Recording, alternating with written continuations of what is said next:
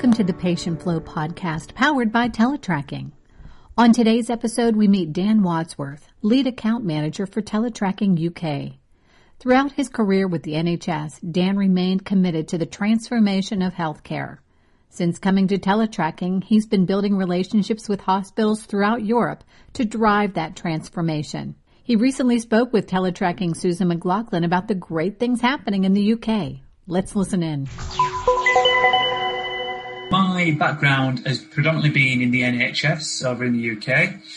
I started there, a long while back now. I had about 13 years experience there, mostly from an admin and clerical background, so managing lots of kind of back office teams through to managing outpatients as a department, kind of lots of operational management, then moving into patient flow at the hospital, and then ending up in the transformation team in the NHS.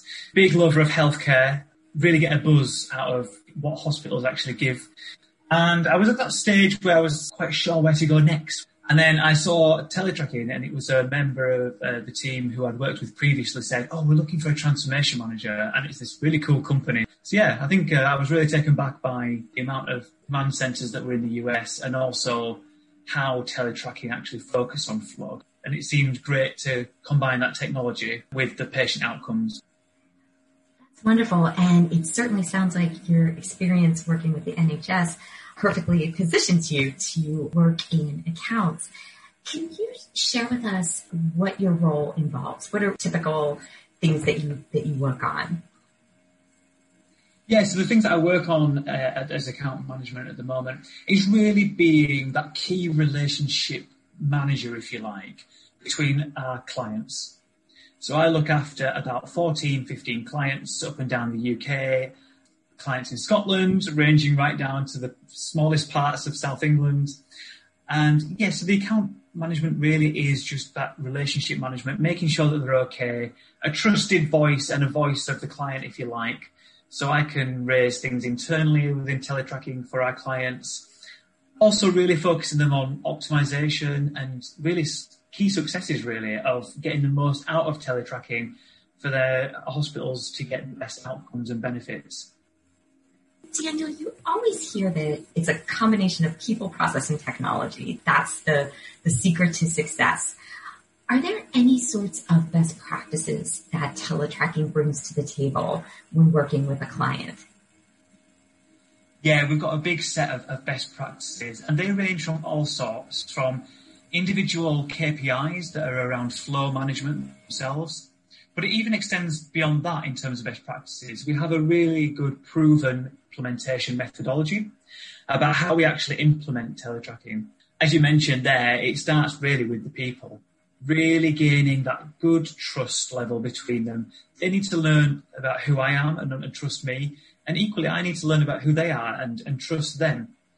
Once you've got that foundation built of those people trusts, I really do feel like you've got the foundations for a really strong delivery at that point, which then moves on to the process. The way that we kind of manage the process through the implementation and Teletracking is looking at the current state of how you work at the moment, because there'll be elements of really good practice which we want to continue within Teletracking. And ultimately, there's always going to be bad practices that could be better or require improvement. And we like to then pick up on those as early as possible so that we can then merge them and kind of adapt them into how Teletracking can be used so that they're getting the best outcomes possible. And then, of course, it's all wrapped around with the technology that Teletracking offers, that full solution of the new computer screens, be that the whiteboards, the handheld devices, and the actual application that itself of actually using Teletracking for patient flow. And then underwrapping all that is those KPIs I mentioned around, really, it's so much more than moving a patient from A to B. The bit that I love around Teletracking is that we have every single step between A and B, which is often very, very complex. And not only do we visualize and kind of open up transparency of how that's visualized on the patient journeys map, so you can see every step of the journey, we also apply a set of timers on there. And those timers are what become our best practice, so we can time each segment from A to B. And then as the hospitals kind of grow and develop and adopt and become more mature with our systems, they can launch the, mini improvement processes on each segment. So lots of small improvements overall make a bigger improvement for flow. Daniel, when you're working with a trust, would you say it's a one-size-fits-all approach, or do you find that each particular trust has its own sets of challenges, especially around change management and implementing the new processes and the new technology? I would love it for it to be a one-size-fits-all process, really. Just in the terms of where the hospitals are sitting in different regions of the country, it's very, very different challenges per different geographical location. The example of that was when we were implementing teletracking with Maidstone and Tunbridge Wells, one of our key hospitals who've just gone live. They were hit by the variant of the COVID infections. Up in the north, they just weren't seen as that bad. We had infections that were growing, and that was obviously quite hard and challenging for the hospitals to focus on. But they were nowhere near as challenged as Maidstone and Tunbridge Wells were. So that's just one example of where the challenges are very different across the organisations. Change management as well is completely different. Some NHS hospitals are really far forward thinking with change management, and they have dedicated change management teams, which thankfully at Maidstone and Tunbridge Wells, they did have a key transformation and change management team who were with us from the project from the day dot, and their transformation team is still heavily, heavily involved in the project and really focusing on that optimisation.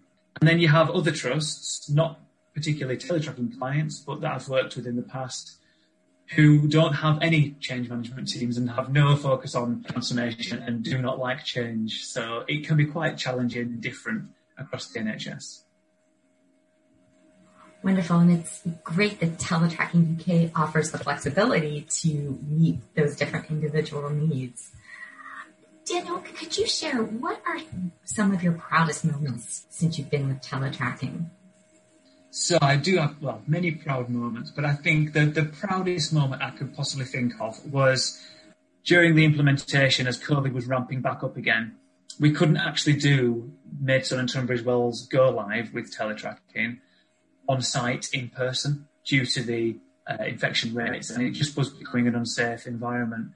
So we were forced to have, two options. Do we delay the project, pushing it back to an unknown time at that point, or do we power through and do we push ahead and actually launch a virtual go live, which would be the first time we've ever done that in the UK with any of our clients.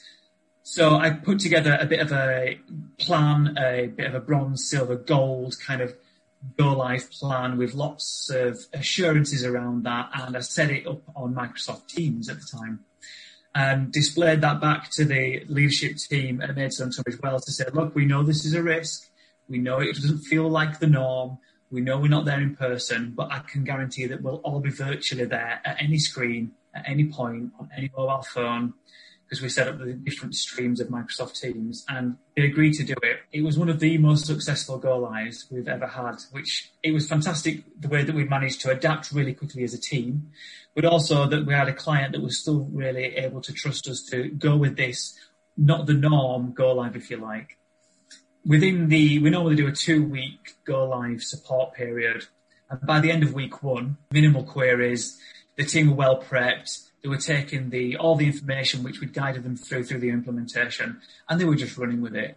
And they had set themselves up a really, really good starter, and they hit the ground running from the moment of go live. And we did continue that go live support via Microsoft Teams. But I think that's what made me really, really proud on 2 fronts. It made me proud of my own team that I work with, because we pulled something off which was never been done before.